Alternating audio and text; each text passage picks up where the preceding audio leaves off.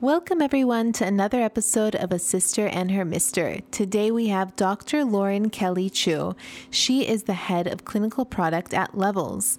Lauren graduated from medical school at UPenn, and throughout her career, she has been inspired to build products like continuous blood glucose monitoring devices to make good health accessible to everyone. On this episode today, we will be talking about metabolic dysfunction, insulin resistance, and how you can improve each naturally with diet and lifestyle changes. Doctor said you got PCOS. Now go on, girl, just lose some weight. Till I took the symptoms into my own hands and reversed them naturally. So I became a dietitian to help my sisters feel the best they've ever felt. Take a step in my direction if you wanna prove them wrong and take control of yourself. Join a sister and a mister. Welcome, Lauren, to A Sister and Her Mister podcast, where we love to have you on. And I guess today we're just going to talk about metabolic dysfunction, insulin resistance, diabetes as well, and how it all relates to PCOS. So let's get started. Yeah, we're so excited to have you. So metabolic dysfunction, it's the largest health crisis facing the world and PCOS women as well. Maybe you can break that down for our audience because we always talk about metabolic health, metabolic dysfunction, but what is metabolic dysfunction? And we will discuss in this episode how PCOS women can go about managing it.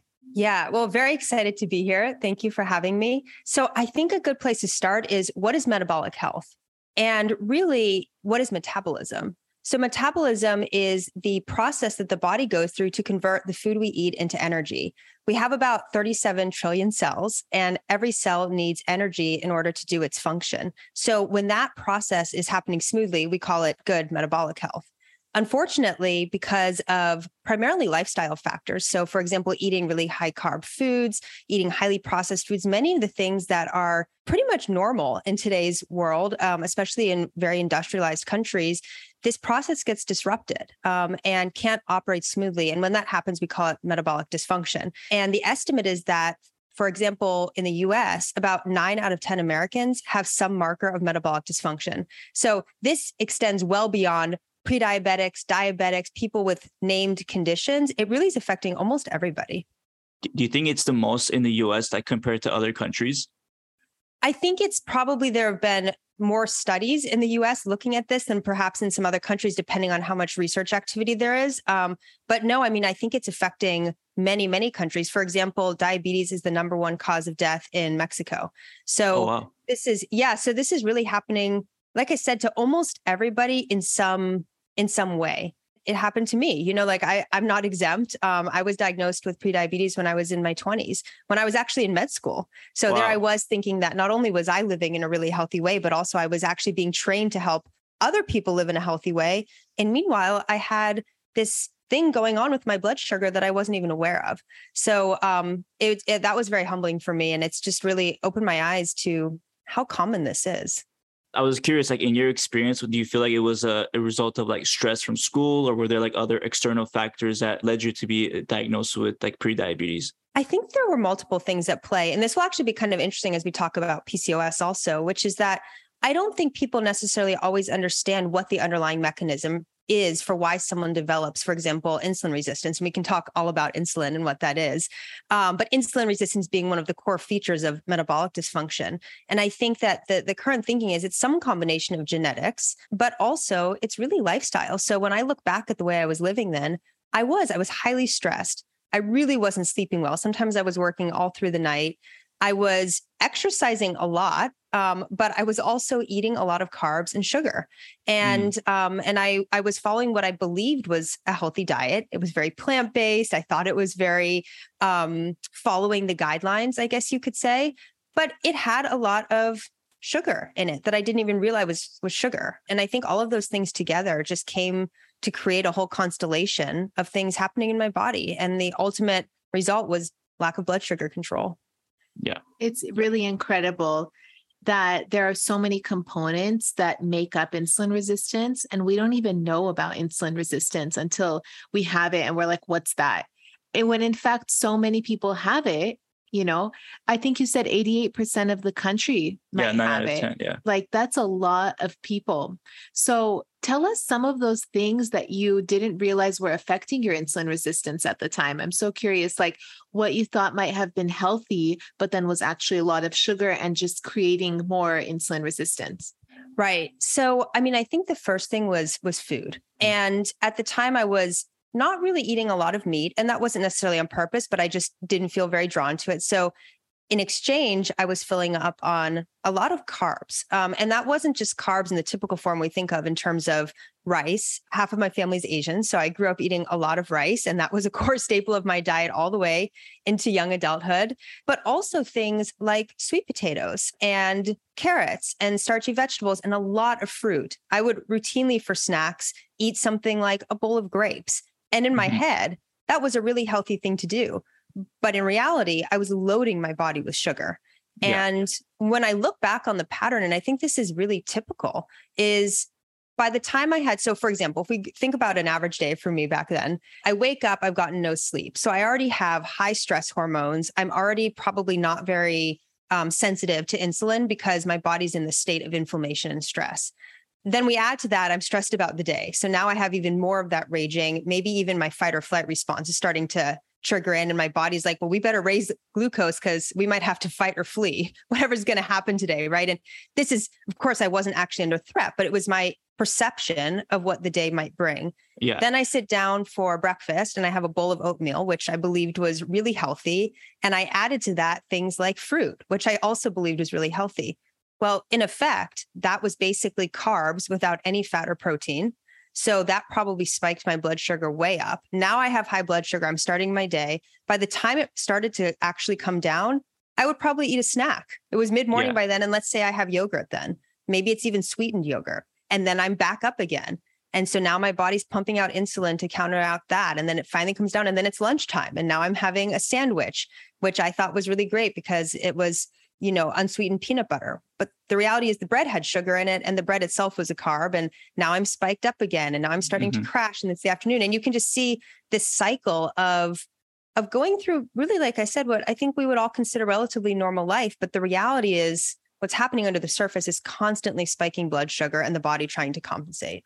Yeah, it's like literally like a blood sugar roller coaster. Yeah. I can totally relate to this. And I'm sure many women listening can relate to this because oftentimes the things that we're told that are healthy can actually impact our blood sugar negatively if we're not eating them at the right times of day or pairing them properly. You know, those details really matter. Like fruit is really healthy, but if you're not pairing it with nuts and you're eating it and grazing on it throughout the day, this might not be good for your blood sugar. And I often get backlash when I say, I suggest eating one piece of fruit a day if you're really insulin resistant, and then slowly increasing it as you become more insulin sensitive and so on. And making sure to pair them with protein. Exactly. And pairing it with protein and nuts and so on. And everyone's like, one fruit a day, like fruit is healthy for you. But, you know, we have to wrap our heads around insulin resistance and how to improve insulin sensitivity. And there's so many better snacks out there than eating a cup of grapes that are better for PCOS. Absolutely. And I think one of the really interesting things for PCOS is that when you start to develop insulin resistance, this is true of anybody, but this is one of the underlying mechanisms of PCOS is that while so many cells in your body are becoming less and less sensitive to that signal from insulin, actually the cells of the ovary tend to stay more sensitive to that signal. So these large amounts of insulin that are happening for all the cells of the body who are basically ignoring it, which is why the insulin has to be produced at such high rates, the ovaries are actually hearing that loud and clear. And it's almost like, you know, I often use the analogy of a parent, but it's almost like a parent screaming at a child. You expect, right? You expect to get a really big response out of that, and the ovaries deliver on it. And they produce a lot of hormones, which I know you've covered in some of your other podcasts. But what you have then is this insulin signal telling the ovaries, pump out a lot. You really have to produce, and they do. And that's where you start to see a lot of production of the androgens, like, for example, testosterone, right? And so I think sometimes what people don't realize is that even though the body itself could be in a state of insulin resistance, the ovaries might actually still be very sensitive. And so they're responding to those loud screams in a much more severe way, let's say, or serious way than the other cells of the body might. And it's kind of beautiful. I mean, I think the ovaries are so incredibly elegant, but they also have to remain in a very intricate balance. So I completely agree with you. Some of these things, especially if you're really insulin resistant, if you're trying to protect your ovaries from the impact of that insulin, you do need to take probably more cautious steps than you would if, for example, you weren't trying to protect your ovaries. Yeah. I like how you say it's beautiful because it actually is. It's our body's defense mechanism. So let's say there was danger, your blood sugar would go up. Let's say there, there's famine, there's warfare, your blood sugar is going to go up as a stress response. And then your body's going to make more testosterone. Your ovaries are going to say, okay, more testosterone. And then you're going to fight and flee and survive. It's like a survival mechanism. And is that where like the body shuts down to fertility as well because it doesn't want to be pregnant in that kind of situation or risk being pregnant in that kind of situation? Yeah. And so it's just our way of surviving. And there's nothing about it that means your body is broken. It's actually saving you. Yeah, it's a stress response. It is. And I mean, I think this applies to so many aspects of the body where sometimes we don't honor it enough. Even, for example, the creation of fat. I mean, the conversion of high blood sugar into fat storage is actually an incredibly elegant thing that the body does to protect itself from high blood sugar. So while some people say, of course, there's weight gain and things that really can create a burden in terms of psychologically, depending on how you feel about your body. But at the same time, there's this amazing process happening where your body's basically like, okay, you're throwing different things at me, but I'm going to adapt. And this is how I'm going to protect you from some of the lifestyle habits that you have right now, knowing that at another chapter in your life, it might be different and it might need to protect you less. And I think that relationship we have with our bodies where there's infinite connection, if we honor that, it's beautiful. It's amazing. This is why I love medicine and science. Yeah. Absolutely. And I think also back then it was protecting you from famine, from warfare, but now it's protecting us from external stressors. Like, for example, like maybe environmental toxins or stress from going to school or from just like being maybe having a bad diet and lifestyle unknowingly, or just like doing things that we do all the time, every day that we don't really know is actually impacting us in a negative way. And we want to like still be able to maybe like study for your degree and maybe work late nights or stay up late every day and still be able to lose weight. But in fact, your body's going to, like we're talking about here, your body's going to respond in a way where it's protecting you, but maybe you don't want it to be protecting you. You want it to still like be doing everything like efficiently, but it's not, because it has to protect you so that you don't continue, leading yourself down that path. If that makes sense. Completely. And I think this is where, and of course, depending on what's happening in our lives, we're more or less able to make changes. Like sometimes I think people make it seem like you have to revolutionize your life in order to get healthier.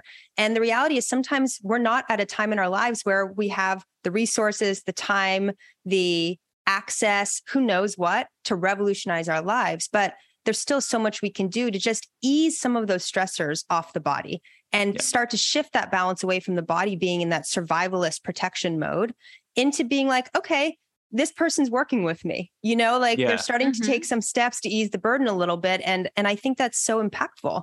So it's really a spectrum, right? It's not like either revolutionize or make no progress. It's little things at different chapters in our lives. That's how I approach it. Yeah, absolutely. There are all these little things that we can do. And I would love to hear your top few things that you suggest women with PCOS to do to help manage their metabolic dysfunction, because it's so tightly correlated with weight gain. And we're all trying to lose weight.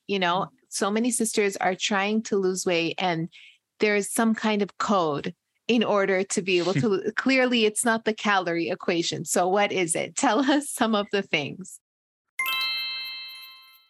Did you hear about that sister who took Ovasitol and finally got her period after a year of not having one? Incredible. I see those kinds of messages on Instagram a lot. How does that even happen? Well, Ovasitol helps with healing insulin resistance, a common root issue that most PCOS sisters have. And by targeting insulin resistance, we're seeing sisters kick those crazy cravings, finally regulate their periods, ovulate, and improve their egg quality. Each packet of Ovasitol has a 40-to-1 ratio of myo-inositol and D-chiroinositol. This ratio is similar to the ratio that should be found in the body body. But with women like me who have PCOS, this ratio is often imbalanced. So taking Ovasitol can be super effective in treating insulin resistance, starting from the root of the issue. So awesome. It tastes like nothing, so just warn me when you put it in a cup so I don't drink it. You got it, boo. Check out the link in the description to get 15% off your order. So I think one of the most important things to think about is how do you interrupt that cycle of high insulin, then contributing to higher levels of things like testosterone, which then contributes to the desire to create more fat, which then creates more insulin resistance and more insulin, right? Like it can create a cycle where weight gain is the natural consequence. And so I think something that I often think about is when insulin is high, your body is getting a very specific signal not to burn fat. When insulin is high, your body is being told to actually create fat. So if you're in a situation where your blood sugar is high throughout the day, therefore insulin is elevated throughout the day, it is very, very hard to burn fat. Like the body's actually programmed not to do that for many of the reasons that we've discussed. So in order to start the weight loss side of things, and I agree with you, there's increasing evidence that restriction or this idea of, eat less calories and therefore you create this deficit. And then certainly there's some aspect of energy balance that I think we all need to think about, but it's also getting the signals, right? For your body to say, okay, it's time to burn fat instead of store fat. And the way you do that is you lower your insulin levels. So practically, what does that mean? That means trying to avoid spiking your blood sugar and really just giving your body a rest from having to create insulin to bring your blood sugar down. And there's a lot of different ways to do this depending on what is easiest for you, what is most exciting to you, what is most accessible to you. So, for example, diet gets a lot of attention. And there was actually a really amazing research study that was published in 2020 that was relatively small, but it took 14 women with PCOS and it placed them on a keto Mediterranean diet. So it was a very low carb diet, but with a lot of nutrition.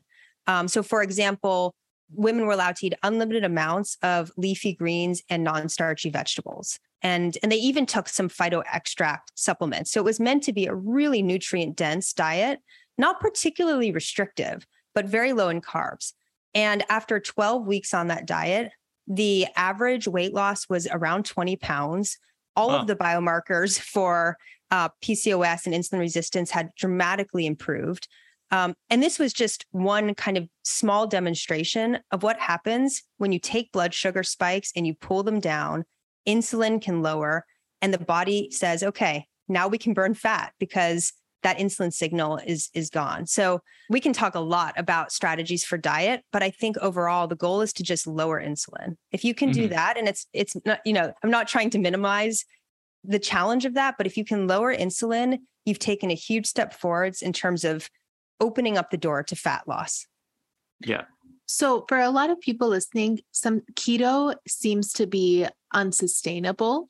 What are some ways that we can lower insulin in between meals, not snacking, things like what are some attainable tips where we can apply it to our lifestyle and keep that insulin nice and low so we can promote fat burning throughout the day and better metabolic function without having to do the ketogenic diet? So I think we've talked about in the past too, where like a keto can like help in maybe a short amount of time, but it's not maybe something that obviously you can't do forever, for the rest of your life to manage your insulin levels. I don't know if you would agree with that, but that's how we kind of like tend to look at it. I do agree with that. And I actually agree with that from personal experience as well.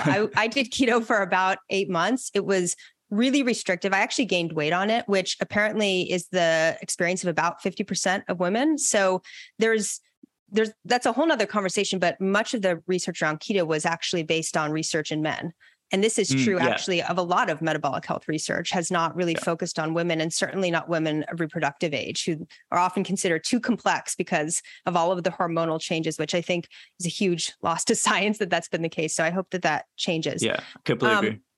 But in terms of strategies outside of just completely cutting carbs out, when I think about meals, I think about two things. So one is, the first overarching thing is how am I nourishing my body with this meal? Because you can keep blood sugar stable by drinking oil or drinking alcohol, but that's obviously not the goal, right? Like having canola oil as the primary fuel source will lead to a lot of disease. So the first thing I think about is basically how much bang for my buck can I get in this meal in terms of nourishing my body? And that's not always optimal. Like, it's not like all of us are standing at farmers markets all the time, right? It's from what's available in that moment. But in terms of insulin, there's two main factors. The first is how much carbs are you eating and how much sugar is being created as a result. And to your point, completely cutting carbs out, I think, is unrealistic. So what I think in terms of is, how do I just reduce carbs so that they're a reasonably small amount of my meal? So for example, instead of eating sweet potatoes, which are really high in carbs, I might have broccoli, much lower in carbs. Broccoli still has a little bit of carbs, but it's mixed with a lot of fiber, and it's just overall much lower than a potato would be. Likewise, instead of having bread, I might have, I don't know, zucchini or something. Now, granted, these are maybe not, or if you are going to eat bread, have one piece of bread instead of two. So the amount is the first thing. But the second thing is how quickly that glucose and that sugar is absorbed. And this is something that you can impact without changing what you're eating. So for example, like you were mentioning at the beginning, pairing your carbs with fat and protein makes a huge difference. It slows down the rate by which the sugar is absorbed because fat and protein are digested a lot more slowly than sugar. Likewise, eating your carbs with a whole bunch of fiber, because fiber also is digested very slowly. So when your stomach is full of fiber, you're going to digest the carbs much more slowly. And then finally, eating carbs last. This is something that I think everyone can do, right? Don't even change your meal. Just change the order in which you're eating it. That's very doable, and it makes a big difference. And actually, I think by the time you're full of all the protein, fiber, and fat you've eaten, you might still eat some bread, but it's probably less because you're full. And then the final thing is, when you're done with all of that, if you can, just go for a short walk. And this doesn't have to be a full-on hour-long, huge cardio session. It can literally be a 5 to 15-minute walk up and down the stairs of your apartment building, around the block. And if you can't walk, like let's say you're taking care of kids or something else, do a little bit of like jumping jacks, or, well, if your digestion can take it, but or like do some squats or run around with the kids a little bit, pick your kids up and put them down a few times. Anything that uses the muscles will suck that blood sugar out of your blood and into the muscles, and will really, really help with blood sugar control. Yeah, we love that tip about walking. We always recommend like either after breakfast or lunch, go on or dinner, like go on like a 15 to 30-minute walk, help with insulin sensitivity. And it's actually a really great tip about eating like all the other foods before you get to your carbs. It's actually something I'm trying to do as of like recently too, especially that we're in Italy right now. There's always like carbs with the pasta and stuff. So I'm trying to like eat like a big bowl of salad first, eat some protein first, and then get to the carbs later, because it's always so delicious, of course. But Tanya, you also have your plate method, if you want to explain it. Yeah, I try to keep the carbs at a fourth of the plate so that it's not like the majority of what I'm eating. And then half the plate is vegetables, and then a fourth is also the protein. So I'll start with like the vegetables and protein and then eat the carbs. But I love that tip of eating in that order. And it just makes you think about when you go to a restaurant, how they bring the bread out first and you're starving by the time you get to the restaurant, and all your friends arrive and you're just like so hungry, and the bread comes out, the first thing you want to eat. And it's just like the first thing you eat, and that kind of opens up your appetite and makes you eat more for dinner. Is that a strategy that I think restaurants do to kind of like raise your blood sugar so you keep eating more? Like an aperitif. What is it called? Aperitif. That's after the meal. Oh, sorry. Appetizer. No, but it's so true. I mean, that is like one of the unfortunate rituals that we have. And again, I mean, I think there's a time and place for times when your blood sugar spikes, but it's in exchange for something that's really important to you, like celebrating something with your friends or something. But as a daily habit, that bread basket creates so much trouble. And I mean, I'm just as susceptible to this as others, right? Like if there's chips on the table when you get there, but to the extent that you can shift most of that to the end, it just makes such a massive difference. For sure. I'm so with you. I love this. I love talking about blood sugar control because I actually remember so well eating what I thought was so healthy, like a sandwich for lunch with a bunch of bread and like not enough protein or fat in it.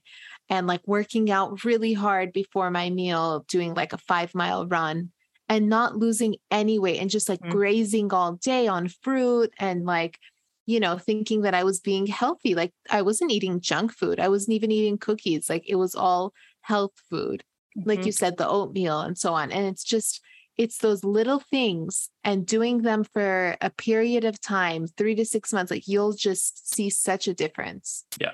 You really do. And this is actually something that frustrates me in a lot of the medical conversations, is this idea that somehow the reason someone isn't losing weight is because they don't have the discipline, or like they haven't figured out how to make themselves healthy. And it's actually like a lot of people are putting a lot of effort, energy, emotional energy into their attempt to be healthy. Like you said, exercising a lot, really restricting what they're eating in ways that feel like a sacrifice, all of these things. And then when you don't see any results, it creates, I think, a whole cascade of negative thoughts and feelings and all these things. And there's a lot of shaming from society around the fact that someone can't make progress in these visible ways. And the reality is, oftentimes it's not about, oh, this person just doesn't have the willpower. It's that they don't have the information about how their body is going to respond to things. And I don't know what your experience has been, but like for me, following tips to try to keep my blood sugar stable, a lot of the time I don't feel deprived at all.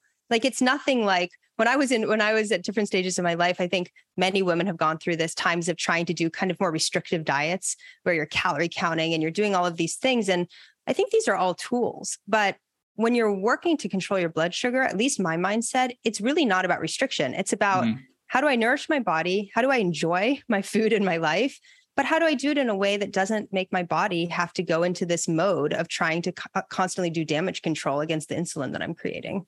Yeah, it's like putting better fuel in your body that lasts longer versus like a lower quality fuel that just burns really quickly and you need more fuel all the time. You're like a car would, per se. Exactly. So, you're basically running the car more efficiently. Yeah. And you don't even feel that, you're doing something differently. You feel good. Yeah. Instead of deprived.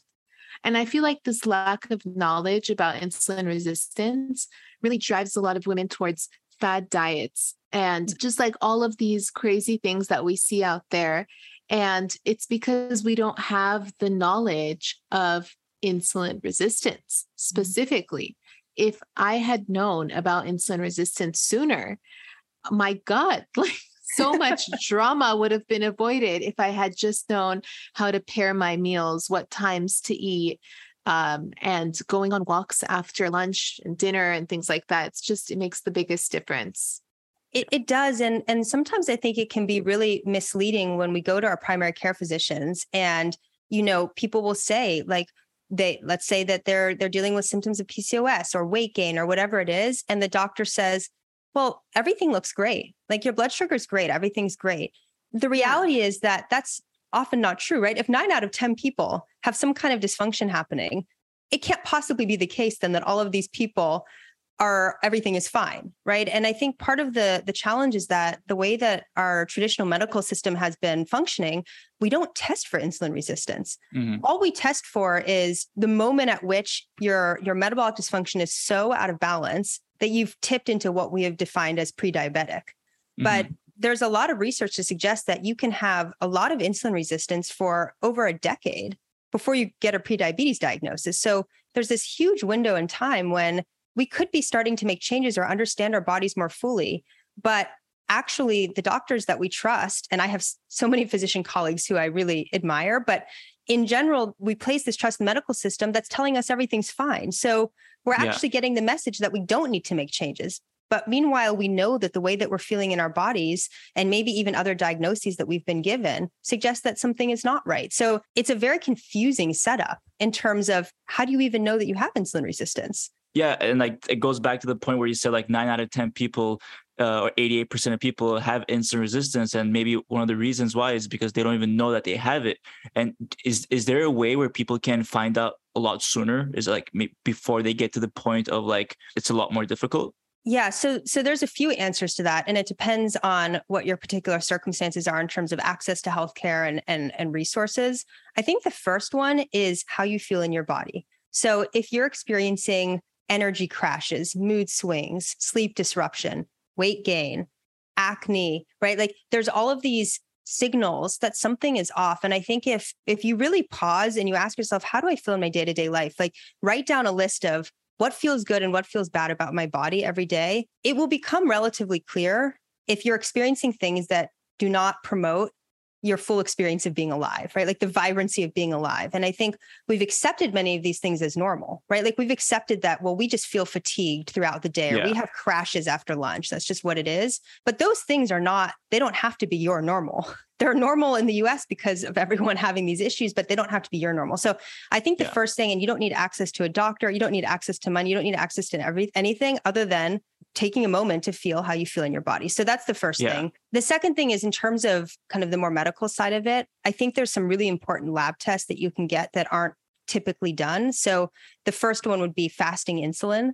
This is, what is your insulin level after a night of not eating? And the reason this is important is because it's saying basically how much insulin is your body pumping out just all the time. And the reason that this is so important for a full picture of your metabolic health is because you can have a normal fasting blood sugar, which is typically what's taken in your annual visit.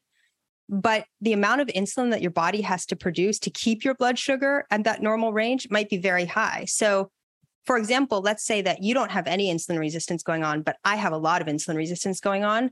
Your blood sugar, your fasting blood sugar might be 80, healthy range, very healthy. And mine might also be 80. But the amount of insulin that you need to keep yours at 80, let's say, is 2.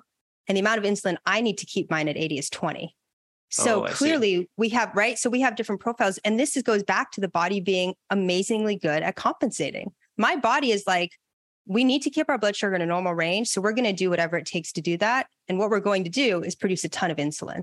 This is why you can have relatively, quote, normal blood sugar levels for 10 plus years before you go pre-diabetic. And what's happening when you finally get that prediabetes diagnosis is that your body just can't keep up. It's like, we tried to produce a ton of insulin. We had to produce more and more, and we're just tired now. Like we do not have the reserve to continue doing this. So your blood sugar is going to rise.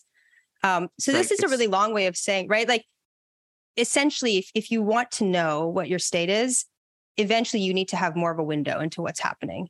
So fasting insulin, there's some other aspects of the typical lipid panel. So for example, your triglyceride levels can be a really good indicator of your level of insulin resistance. Also looking at the ratio of HDL to triglycerides or triglycerides to HDL can be an interesting metric. And then of course, continuous glucose monitoring, if you have access to that, can be an incredible way to see into your body and what's happening all the time with your blood sugar. Yeah, that's something I'm actually really interested about. So is that like the continuous glucose monitoring? Is that like a wearable device that you basically have on you all the time? Or like, is it only after meals? Like, how does that work? Right. So it's a sensor that you put on your arm. And these are sensors that have been used by diabetics for many years. So these are regulated medical devices. You apply it to your arm. It stays there for somewhere between 10 and 14 days on average. Each sensor and brand has a different amount of time.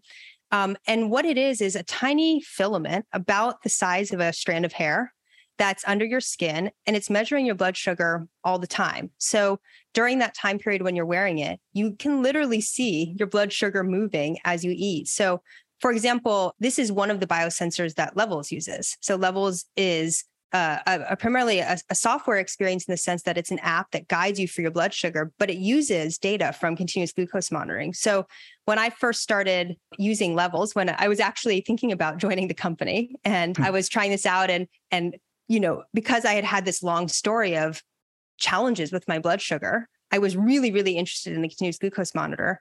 I put it on and it was shocking. That day I was describing to you in terms of like starting with a bowl of oatmeal and all these things.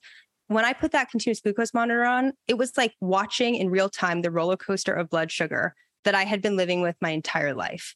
I mean, it was such an eye-opening experience, even in terms of, for example, I used to eat a lot of chocolate. I still really like my dark chocolate when I can, but I would often notice that I would have chocolate or a sweet and I would almost get this high, like I would enjoy the feeling. I got a lot of pleasure out of it. Well, when I was wearing that continuous glucose monitor, I was just watching my blood sugar go way up, and that buzzed feeling that I used to think was enjoyable.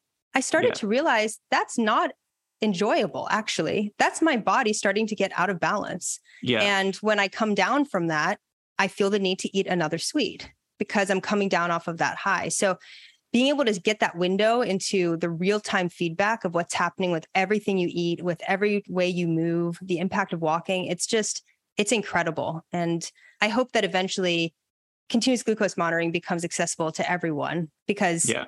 it's just incredible to see. Yeah. Is that something you ever looked in, like, did you ever try Italian, like, or did you ever have access to it at the time you were going through? I didn't have access to it back then. It was like 10 years ago, but I will try it one day. I will. Like once we get home, we're in Italy right now. Yeah. I'm going to try it. I'm going to report to everyone what is happening with my blood sugar. I mean, like in this day and age, like we have these devices, like these phones in our pockets, like why not use it to our advantage? And like with like when you're wearing a device like this, it's sending all that data to the application. You can see what's going on like hour by hour, day by day, and how is each food affecting you. You know, like we can use this technology not just for like going on TikTok or Instagram, but also to actually make our health better and improve our insulin sensitivity. And I think it's a great thing to look into. Mm-hmm. And it can also create a lot of freedom, I think, because not only is everybody's body different, but your body today and your body tomorrow might be different depending on how well you slept, what you ate, all these things. And I think one thing that people learn when they're able to do this is that a food that might not work for my body might work really well for your body or vice versa. And so, for example, if you're someone who loves, I don't know, like let's say you're someone who loves sweet potatoes. In general, sweet potatoes tend to spike people's blood sugar, but maybe you discover that when you pair sweet potatoes with a healthy protein and some avocado, it doesn't spike you at all. And then you're able to enjoy something that you love and you're able to incorporate all that nutrient density that comes from sweet potato into your life. So I think it can really help with personalizing what foods work for you and where the overlap is with the foods that are good for your body and the foods that you enjoy. Absolutely. That's such an advantage to know, like, this is what rice does to me, and this is what a sweet potato does to me. I opt for sweet potato most of the time, and sometimes I have rice. You know, you can make more informed decisions for your own sake. Yeah. And avoid drama in the future, like diabetes. Exactly. Or like maybe you discover that actually when you eat this thing that you love, maybe it's even a dessert, right? But you walk right after you eat it, that the spike isn't so high. And maybe you don't do it all the time, but maybe it's like, okay, this is something that I know how to do in a way that is safest for my body. And you do that. Yeah. You know, it's really empowering. And like I said, especially for women, because of hormonal changes throughout the month, actually your body goes through different phases in terms of insulin sensitivity and insulin resistance, depending on where you are in your menstrual cycle, if you're having menstrual cycles. But for women, for example, in the menopausal stage of life, same thing. There's hormonal interaction with the foods that they eat. So in some ways, like getting that window through continuous glucose monitoring, it's endlessly fascinating. And I view it almost as like accumulating little tips about my own body that I can then apply as I make choices. Absolutely. Yeah. Amazing. It's a great idea. And when I do it, I will let you know and I will let everyone know. Please do. And we can make it happen for you anytime you're ready. So you just let me know. And I would love to hear about what you learn and what you think of it. Thank you. I mean, I think this episode in itself was really educational for our listeners and just for anyone who's looking to improve their insulin resistance or just learn the science behind it. I think this was a great episode. And Lauren, for anyone who wants to learn more, find more resources, where could they go to get that information? We have a really good blog, in my opinion, but full of a lot of research and information. So good. At Level. Yeah, it really, I mean, the articles, I learn things from them all the time. I think they're a really good resource. So you can go to levels.com and you can access the blog from there. You can also follow Levels on social at Levels. I have a new Instagram channel that I'm using to share a lot of these concepts and just kind of the easy things that we can do that have a big impact. So that's at Dr. Kelley-Chew. And and then there's so many amazing thought leaders in the space now. So people like Sarah Gottfried, Casey Means, who's of course on the Levels team, one of our co-founders, Rob Lustig. There's so many interesting resources. So I really encourage everyone to just explore at the pace that's right for them and make the changes that are possible. Awesome. We'll put that information in the description of this episode as well. So for anyone listening, you can go to the episode description to go ahead and link directly. But thank you so much, Lauren, for joining us on this episode. We'd love to have you back on in the future again to talk more about this topic. And maybe when Talian also tries out Levels and see how it works for her, we can kind of dive into it and look at the data ourselves. Yes. Thank you so much. Oh, thank you for having me. Absolutely. Our pleasure. If you enjoyed listening to this podcast, you have to come check out The Sisterhood. It's my monthly membership site where sisters just like you are learning how to move through the stages of PCOS. From stage 1, cold and alone at the doctor's office, to stage 5, nailing the PCOS lifestyle, gluten and dairy free. Get ready to finally feel in control of your body again.